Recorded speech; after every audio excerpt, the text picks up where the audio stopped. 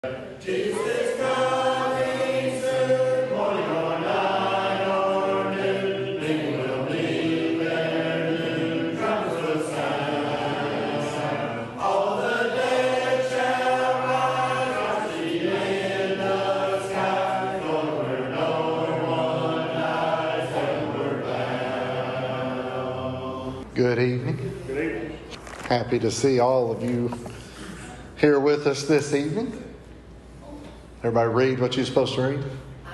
Look, what was you supposed to read? All right.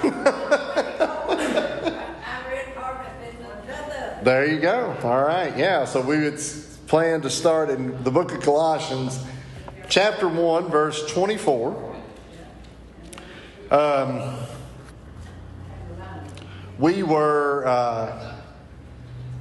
When we were discussing this, when we were before we ended up being away for several weeks, we had been talking about lessons from the letters of Paul that could be applied to Christians today. So the goal was to avoid any kind of comment where somebody might say, well, that was written 2,000 years ago. That doesn't necessarily apply to me. And they've been hopefully practical lessons. And where we were the last time we discussed this, we had been talking about the preeminence of Christ. And we had talked about how that preeminence meant that it was the highest ranking. And so Christ was on the highest pedestal, if we would. And we talked about the relationship of Christ to God and sort of the hierarchy, for lack of a better word, all of that. And so that's sort of how Paul starts it. And so we stopped in chapter 1, verse 24, and we're going to look at now more of sort of what Paul was teaching to the people. Okay? And so in these series of books, epistles, letters, spaced throughout the New Testament, we see a lot of different teaching from Paul. And in some cases, he reiterates what he taught or what he had seen in other places. In some places, it was different. To start with tonight, we are going to talk about how that serving God, serving Christ, for Paul, required some sacrifice, but would for us also require some sacrifice.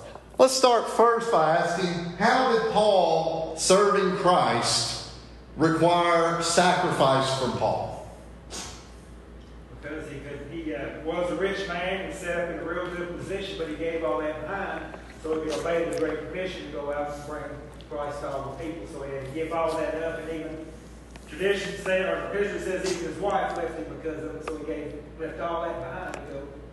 So Paul had been trained, had been studied in the law. I don't know if that necessarily meant that he was a lawyer in the sense or a knowledge of the law, but whatever it might have been, Paul was highly knowledgeable, highly skilled. We also find that Paul was involved in mistreatment of Christians, and Paul's situation in life, has been said, was prominent, if you could use that word. But he had to give that up. Is that a problem for people today? To trade in their prominence or their potential prominence, maybe even financially, in order to be a Christian? It could be. You might would have to give up a job if it conflicts with your Christian beliefs, whether it's maybe working as a bartender or something like that, or whatever it may be, or if the company you work for is asking you to lie on sales calls, stuff like that. So it could still very well cost you to do that. We could probably come up with 100 different ways that it could. And some things it might not, some jobs might require one thing of you and something of another. One of the things that we asked our teachers to do was to make a real short little video with a message for the graduating students. And we've started to get some of those in, and one of those was from a math teacher, and she's actually going to retire about a month into next year. But she said she had today, I watched it today, and she had 3 bits of advice for the kids. And she said, first of all, she said to make sure that you marry someone that you love now and will be able to love forever. We thought that was good advice. She said, make sure that you're always honest in everything that you do, no matter what. Because while it might hurt at the time, it will end up being beneficial later on. And she said, third, find a job that you can be happy in for the rest of your life. And she said, that probably will not be the first job that you get. And she said, always, strive to do, better. She said, just like I taught you in math class, to strive to do better, to answer questions better. She said, look for that in work. But she said, don't let the job that you get supersede the first two things that she mentioned. It was really, really good advice. And we have to be like that as Christians. If we want to be a Christian, we can't let these other things keep us from doing that. How else might it be? How else might we have to sacrifice as Christians? Ben mentioned work. How else? Relationships. Sure. Sometimes relationships just don't work out because of the conflict between maybe the morals of one person and the other. I've always said, if I'd been dating Deb and she'd have said after about the third day, well, let's go rob this bank, I would have said, sure, you're probably not the girl for me. You go rob the bank, I'm going to go on my way. Because you can't do that. Some people will, though. I didn't want to rob the bank, but let the boyfriend want me to. So we have a tendency, of course, to use the term relationship to think about, marital or husband, wife, boyfriend, or girlfriend. But you have relationships with tons of people. I mean, if you were to make a list of how many people you have some form of a relationship with, that list is going to be really long. And sometimes those relationships can lead to trouble. Anybody who's ever been, probably middle school age, high school age, has had parents who said, if you hang out with that kid, that's going to lead to trouble. Mom ever tell you that? And at the time, we may not want to hear it, but, looking back on it, it was almost always right. But those kind of relationships can stand in the way of Christianity as well. Any other ways of sacrifice? Well, still some like Brian Hall go on and hear the call to do mission work or whatever, so they give time with their family and away from all that, and then the physical hardship of like his feet that one time, sure, things like that. Now, most of them won't get beat and stuff like Paul went, but it still requires physical. Absolutely. Be really honest with me. How many people in here think you could do mission work like Brian Hall does, where you go to a foreign country for a period of time? I mean, there are so many restrictions to that. First of all, some of us in here probably would never get on an airplane to take us there in the first place. So that's going to be a restriction. Some of us, maybe because of health, wouldn't allow that. Or maybe because of our families. I think it would be interesting to do, but I also have a wife and a 9-year-old that would make that difficult. And some people, I might be, that does sound interesting, but I'm 80 years old. I don't know if I can do that. It takes a special person to sort of do that. I couldn't eat a thing they had to eat. That's just risk, could I be able to eat what they have right there? Could I be able to drink, what they have right there? And that's one of the things, that's always, as much as, a missionary might talk about, the church and all that, I'm always fascinated by sort of the external stuff, like what do they eat and what do they, where do people live? All those kind, and then you see that and you're like, well, that would be a complete change from everything we do in our life. Now, Paul is going to talk about suffering in verse 24. We've not read it yet, but we'll get there. Is there suffering that can sometimes go along with Christianity as well? This is back to the missionary stuff. Mike Johnson's mom and dad, I don't know about last year, but they've been going to Guyana for 3 weeks every summer and sleeping in a tent. And they're in their 80s. Right. And they're sleeping in a tent. It's 110 degrees at night. That's hard. That's hard. And they go every year, though. They feel compelled to go, and it's nice that they do. But most young people won't do that. Linda, you going? No. Are you going? That would be tough. It would be tough. Let's go to verse 24 in Colossians chapter 1. Verse 24 down through 29. Mary, do you care to read that, please? I now rejoice in my sufferings for you,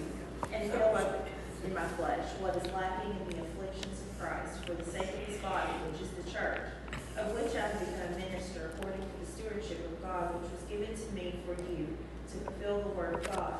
The mystery which has been hidden from ages and from generations, but now has been revealed to his saints. To them God will make known what are the riches and the glory of the mysteries among the Gentiles, which is in Christ in you, which is Christ in you, and the hope of glory. Him we preach, warning every man and teaching every man in all wisdom, that we may present every man perfect in Christ Jesus. To end this, I also labor, striving accordingly to his work, which works in me mightily. So, go up to the first verse, 24. What was the significance of Paul's suffering? What was significant about his suffering? He was glad. That seems really odd, right? That's an odd sentence to read. I now rejoice in my sufferings, okay? Because most of us who've ever suffered in the least little bit probably whine and complain about it the whole time, right?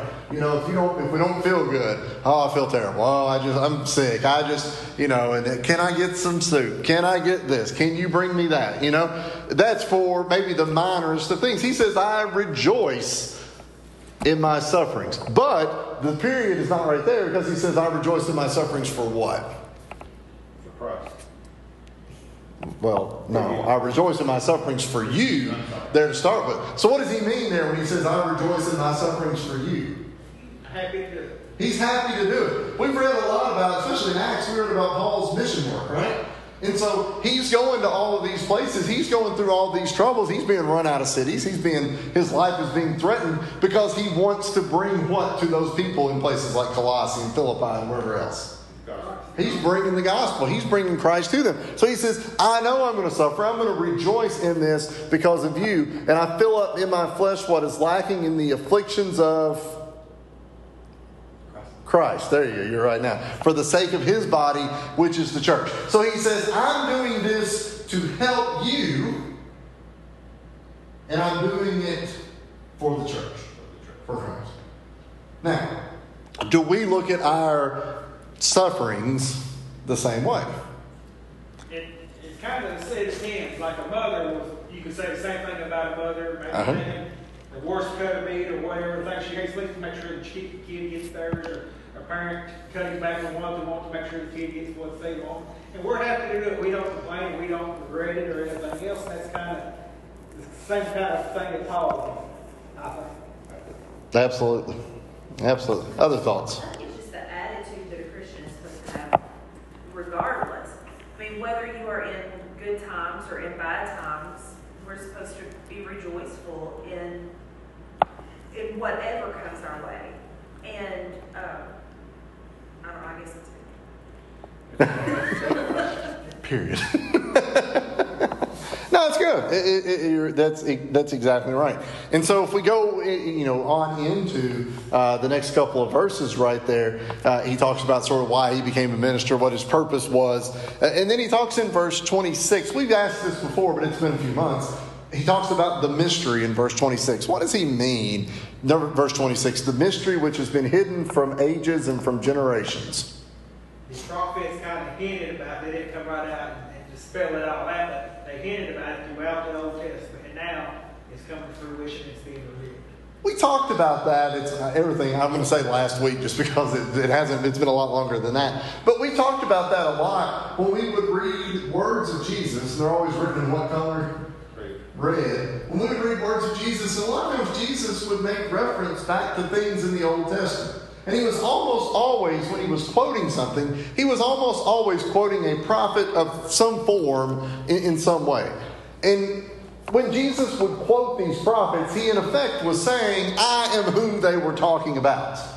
Well, that maybe made a little more sense now that he was alive and in the flesh. But Ben, you're exactly right. Those things that they talked about, that you might have read about in Joshua or Isaiah, that may not have made sense when it was going to be 7, 8, 9, 10, 100 years away from when it was going to happen.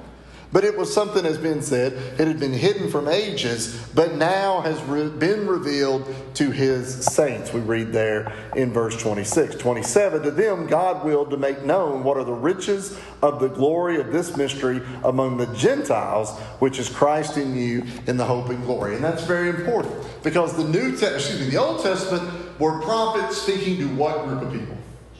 Jews. And so if you had been a Gentile, none of that would have made any sense in the first place. And so now it's been made known to the Gentiles. And the people at Colossae, that was his town in Greece, those were not Jewish people. There may have been Jewish people in the neighborhood, but he's speaking to the Gentiles right there, saying this has been made known to you as well. Thoughts on any of that? Well, Dan, I just like to call back this second, what Ben was saying about a mother. Have you ever seen a mother at a wedding or something, and she's crying because her son or her daughter's getting married? And why are you crying? Well, I just thought about all that hard work they put me through. No. Right. They're crying because they're proud of their son or their daughter, and they love them so much. And they've stayed up late at night. They've cleaned up vomit, and they've done all that nasty stuff. But they did it because they love. We need to love the church that much. If we love the church that much, we would do the dirty work and not really worry about the sleep you're losing or the mess you're walking through, maybe, because it's worth it. This is a big deal. You know, this is the most important thing. That's what Paul is saying. Even though they stone him or beat him or whatever, put him in jail, it's well worth it. Yep. That's what we have to identify the church that way. And a lot of people don't. They want the church over here on the side. It's like a cooler with pop in it. You know, handy. Water, you know. Handy when you need it. Handy, and if I get really thirsty, I'll get one. You know. So then sorry to interrupt you. So then let's go back to that sacrifice part, because I think the last two verses sort of go back into that. You know, if we look at the church, if we look at it as being just, as you said, a cooler of pop on the side that, well, you know, I'm not really thirsty right now, but, you know, later I probably will be. If we look at it that way, then we don't really need it. You know, we don't necessarily have to have it. So let's go look at verse 28. He says in verse 28, capital H, Him, Christ, Him we preach, warning every man and teaching every man in all wisdom. Here's the second part, that we may present every man perfect in Christ Jesus. Why are they preaching and teaching for? For mankind. For mankind. To make mankind what? Complete. So when I read verse 28, that tells me what about myself? Am I perfect? Yes or no? No. It says that I am not perfect. But the goal of their preaching and teaching was to make man what? Perfect in Christ Jesus. Now, you'll notice it doesn't say to make man perfect, period. That's the end of the sentence, because that's impossible, right? None of us will ever be perfect. What does perfect in Christ Jesus mean? That the blood of Jesus cleanses us from all our sins and sins. I'm not perfect, and you're not either. But that's what Jesus' death was there for, right? Was to cleanse that stain. Was to make every man perfect in Christ Jesus. Verse 29, to this end I labor, striving according to His working, which works in me. Paul says, I'm working for you because who worked for me? Christ did. Okay? We have to think about it that way as well. I want to do work for the church because what has Christ done for me? Everything. Paul says he's a debtor to the Jew and the Greek both. That's the way we've got to look at it. You know, pay it forward. God gave Jesus Christ to die for me. He saved me from hell. I was dead and there's no hope in the world I was going to heaven. But because He did that, now I've got to pay it forward, because now I'm in debt to Christ. I can never pay Jesus back for what He did for me, but I can do what He asked to go and share with everyone else. Absolutely. Other thoughts on any of that?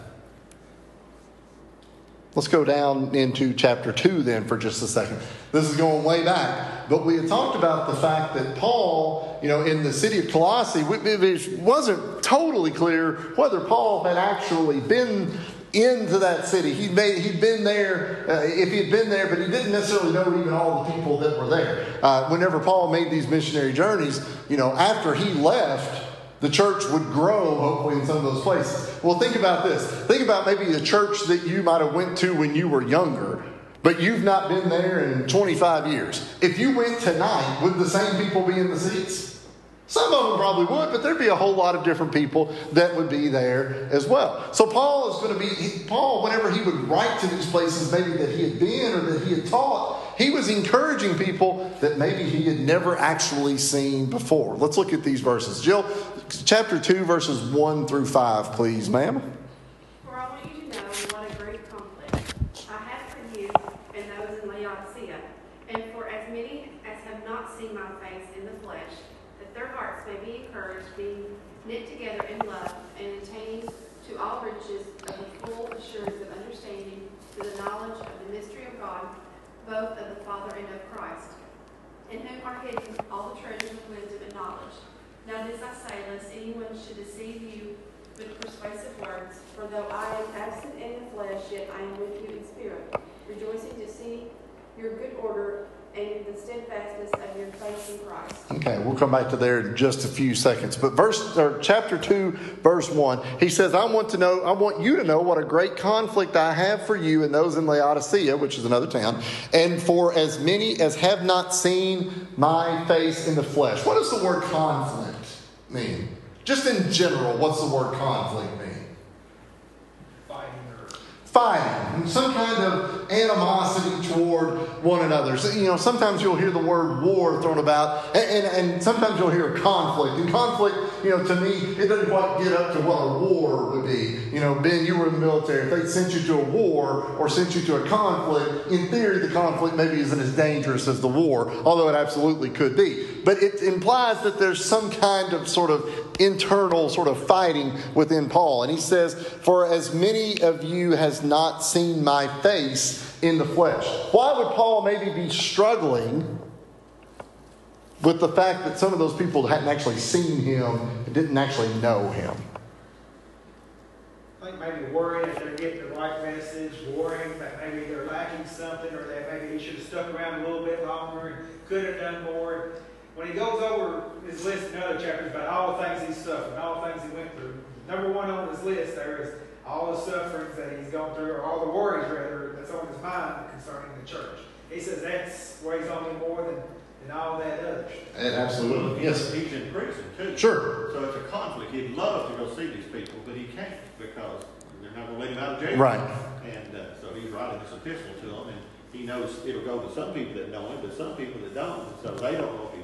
You don't really know about people till you meet them. Sure. I mean, you can read about, just say, President Trump. You might read good things or bad things about him. But if you were around him a lot, you might have a totally different opinion.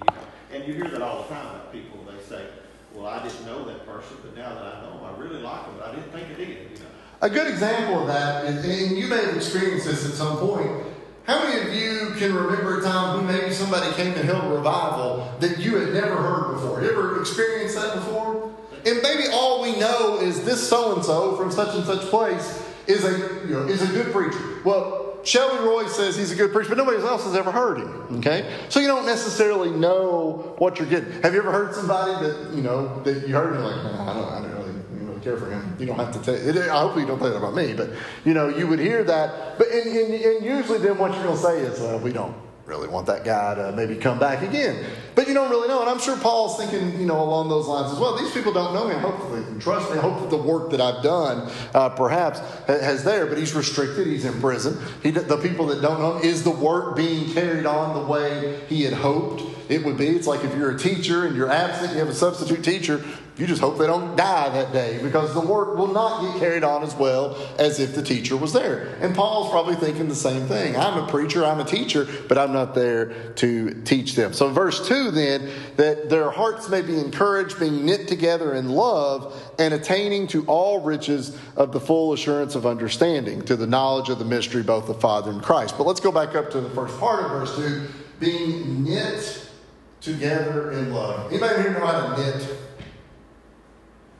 Do you really? All right. Nobody else? Crochet. Grandma taught him how to knit. Well, I was not expecting to go to Ben for resource on this, but we'll take it. Ben, give me a brief explanation of what knitting is.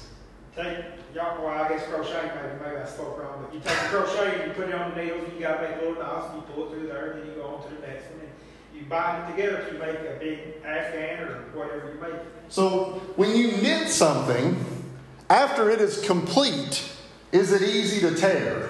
Unless, I don't know, but if I did, it might fall apart in the process. But knitting it together, I kind of think about, putting your fingers together like this. It's hard to sort of pull it apart. So when he says that their hearts may be encouraged, being knit together in love, what does he mean by that?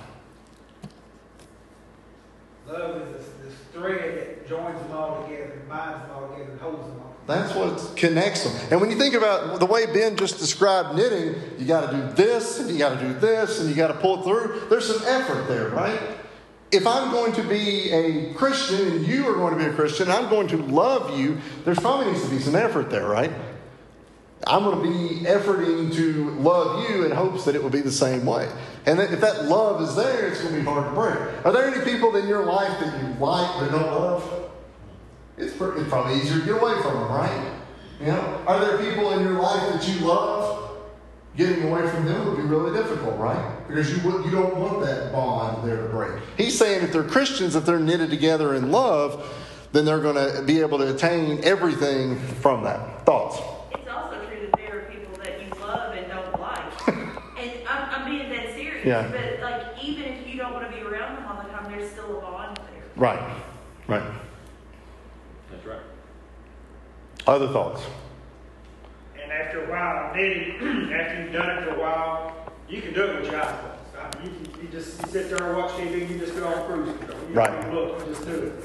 And hopefully, if we practice love enough, that's the way it comes up. It's such a second nature that we don't even have to think about it. We don't even really have to put effort into it. It just becomes part of our nature, part of who we are. It's funny that you say that because you'll see people at the beach or something, and they're sitting there and they're knitting, but they're not paying a lick of attention to what they're doing. They'll talk to you, they'll do anything, they're doing 100 different things, and that knitting is going on. And I think I would have to look at that, and I'd have to pay 100%. But there's probably things that I can do while talking to you without paying a lick of attention to it. If you're focused on, if you're genuinely that good, I guess, at what you were doing, but that knitting together those hearts in love. Let's go a little bit further, verse 3. I guess at the end of verse 2, both the Father, to the knowledge of the mystery of God, both of the Father and of Christ, in whom are hidden all the treasures of wisdom and knowledge. Now, what is a treasure? Something valuable. Cherished possession. Cherished possessions. In the old pirate stories, the treasure was always what? Gold, right? It was always a gold chest, always coins, and they were willing to do sort of whatever it took to get there, right? They wanted to, and if that meant, stealing from another ship or killing someone, they were going to do whatever it took. So treasure would be something that's valuable. But verse 3, in whom are hidden all the treasures of what? What are the two things? Wisdom and knowledge. Do we tend to there were never any pirate movies made about treasure as wisdom and knowledge, right? But how is wisdom and knowledge a treasure? Solomon compares it all the time to, and David too, about being more precious than any other gold out there because it will save you and keep you from more harm than any amount of money. Absolutely. How else would we say that wisdom and knowledge is a treasure? It's hard to put into words, but I completely agree with it. It's a gift that is given to you to be wise or to be knowledgeable. Not everyone is wise and not everyone is knowledgeable. And if you study and are to the place where you have those things, it is an absolute gift, and it does put you. I don't even know what I'm trying to say, but I completely agree with it. It is a treasure. It's hard to answer that question. That's a difficult question. I kind of think of it like we're went through all mom stuff and everything else. There wasn't the first mention about jewelry and anything else. Everything was, okay, I want Grandpa Mitchell's flower press, or I want Grandma's this, or I want Mom's this. It was all about the memories and that kind of thing. To me, it's the same way as the Scripture. I don't care how much money I got in the savings account. If I've got that Bible, if I know God and I know all the promises in there, that's going to bring me more peace. That's going to bring me more happiness, more joy than anything else. And if I've got that, everything else really doesn't matter. A lot of what he says there is stuff that we can probably relate to in our own life as well. Things that you all were discussing, things that people wanted, to other people may not have any monetary value. It might not even work. I don't know what the different things are, but it may not even be usable anymore. And you may not be wanting it. You're not looking for this as something I want to use. It's something that I want to have because there's a million stories that go along with that. Dad's got some things hanging up in his house, and he's told me what they mean. And I don't mean to be rude about this, but in some of the cases, it doesn't really mean anything to me. And I don't mean that in a bad way. I didn't know who that person maybe was. But that's somebody that was a very important part of his life. And that means 100% to him. You have that same thing, all right? Yeah. I have that. So there are things that are mean that I have that if I showed it to you, you'd be like, that's could care less about it. Lucille she probably can relate to that more than anybody that we've got. She doesn't have anything memorable. She's trying to get rid of all of it. But he says, in whom are hidden all the treasures of wisdom and knowledge. And I think that's an important sentence because of what verse 4 is going to say. Now this I say, lest anyone deceive you with persuasive words. What he means right there is there's going to be people that are going to teach you otherwise than what I have taught you and what Christ taught. And he said that treasure that you hold on to, that wisdom and knowledge, there's people that are going to come in and say, that's not valuable. That doesn't matter. Well, if somebody tells you enough that something's not valuable, are you going to continue to value it? Depends on your level of wisdom. All right, you may not. And he's saying that people are going to tell you that that's not worth something, that that's not valuable. But he says, it really is. Verse 5, for though I am absent in the flesh, Paul's not there, yet I am with you in spirit, rejoicing to see your good order and the steadfastness of your faith in Christ. He's saying that if you can maintain that faith, if you continue to strive to do good, if you continue to try and gain wisdom and knowledge within the church, you're going to benefit from it. But let's talk about that as a modern example today. Does verse 4 exist for Christians today? Absolutely. Sure. Well, of course it does. You've got preachers that are on TV that are drawing thousands, if not millions of people into their dealing situation. They're getting filthy rich, and they're telling them lies. They're saying that God only wants you to be happy. Well, God probably thought a whole lot of Paul, and looks to me like Paul is not happy all the time. Right. He's in prison, he's beaten, he's stoned, he's all these things, shipwrecked, just everything in the world that could have happened to him. But these preachers, they are persuasive, and Sure. they're talented speakers, and they're very capable of influencing people, and people are falling hook, line, and sinker for them. And those that are Christians know where the true treasure is, and the treasure is in Christ Jesus. So I'm really glad that you use that as an example, because my first thought in verse 4 is anybody that would speak out just against God in general. Okay? And when there's like people that would deceive you with persuasive words or whatever. That was sort of my first thought. I was like, well, they're completely against God. So we'd say, well, I'm strong enough to resist that. Okay, that's fine. But there are people that would present the gospel to you in a way that's untrue. But as he just said right there, it would sound incredibly good. And it would seem like a viable statement for somebody, if you're not reading the Bible, for somebody to say, God wants you to be happy. Well, that seems like something that would probably be in the Bible, right? But we don't really see that. Because we just read here a handful of verses that Paul talks about suffering. Now, I for sure think that God wants you to be happy. I want you to be happy. I think everybody wants to be happy. But is there ever going to be a time in life where everything is going to be perfect? Why would it be different for a Christian? You have to live in the same world as the non-Christian.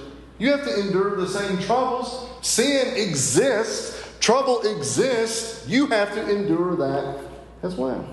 There are people that have the ideological approach that when this COVID-19 is kind of behind us, then we'll go back to utopia. It wasn't utopia beforehand. It's not utopia now, and it will not be utopia in the future. That's this world. That we should have enough wisdom and knowledge to understand that. There's been pandemics. There will be more pandemics if time stands. So there will always be issues. I saw a thing from the Babylon Bee today, and it's satirical. It's all it is, satire. But it says this preacher had tried for 2 years with every kind of stunt, program, everything he could do, but he's out of ideas. And so he's just going to strictly go back to preaching the gospel of Jesus Christ and Him crucified next Sunday. And the old people understood because he has no more ideas. He shot himself out of camp. Now that's just funny, it's just joking around. But it's the truth. Entertainment will not hold people. They have to be converted to Jesus Christ. And we understand it, but there's a lot of people, though, that's sure going down the entertainment highway. Sure. And they have to be understanding wisdom and knowledge is in Jesus and Him crucified. Other thoughts? We got just another minute or two. So. The only difference between a Christian and non-Christian is that the Christian has the peace, or should have the peace, of knowing that whatever he's going through, it's going to be for his better. God's going to make it better for him somehow. And he knows where he's going. So that gives him the peace where he's able to do it joyfully. But we're going to have to go through the exact same stuff that unsaved people are going to have to do. But that's the only difference. And that's why Paul says a little bit later that it's so important to be deep-rooted into the Scriptures. Because that way, when you got that to draw from, all this other stuff's not going to be able to pull you down. How big of a wind does it take to knock over 100-year-old oak trees that are 100 foot tall? If there's a little bit of a breeze, it probably won't get it done, right? It takes a big, if it's a healthy tree. But when people plant a new tree and it's this tall, they spend all their time fretting about it, right? For what reason? Afraid it can get damaged. It's very vulnerable. It could be damaged. So you water it. You put those. You put the plastic around it so you don't hit it with a weed eater or with a mower. You maybe tie a string to it and kind of tie it down to the ground so that it won't lean one way or the other. So it won't. It's very vulnerable. That tree is. But eventually, that tree, if it's taken care of, it'll start to grow. And that plastic piece that goes around, it'll crack because it'll outgrow that. And you don't need that string connected into it anymore. And it'll still take some, it's still vulnerable to a wind. We see, we see tornadoes that come through that uproot trees that are, twice or 3 times as tall as this building. That happens. But Paul is telling these people, I've taught you, but you're still young, if you will. You're still vulnerable. You can still be sort of blown away. Stay rooted in what you see right here. The wisdom, the treasure and the wisdom and the knowledge. Other thoughts before we wrap up? It's kind of like if you go to a nursery or whatever, you buy a tree that's wrapped in burlap or a big plant. If you just take that tree out and put it in the ground without breaking those roots up, those roots continue to grow. That's just going to be real shallow and keep growing right there in that little bottle. Mm-hmm. And 4 or 5 years down the road, it's still not matter. Wind's going to blow it right over. So you've got to break the roots up and let the roots soak out. It's the same way with the Christian. If we don't spend time every day either studying God's Word or meditating on our Word, our roots are not going to go anywhere. We're just going to be rooted back. And it's not going to take anything at all just to blow us right over. I think in verse 5 is important for us, sort of over the last little bit as well. For though I am absent in flesh, this is Paul talking about not being there with the people. But has there been an absence in flesh for us over the last couple of months? It may not be, we might not word it exactly the same way, but there has been. There's an ability to sort of grow with one another that we haven't been able to experience there. And so, even though I'm absent in flesh, yet I am with you in spirit, rejoicing to see your good order and the steadfastness of your faith in Christ. It was encouraging, we talked about this on Sunday, to see other ways that we could be involved in the church over the last few months. And we hope that that can continue now that we're able to even get back together. Other thoughts to finish the show? All right. Thank you all so much.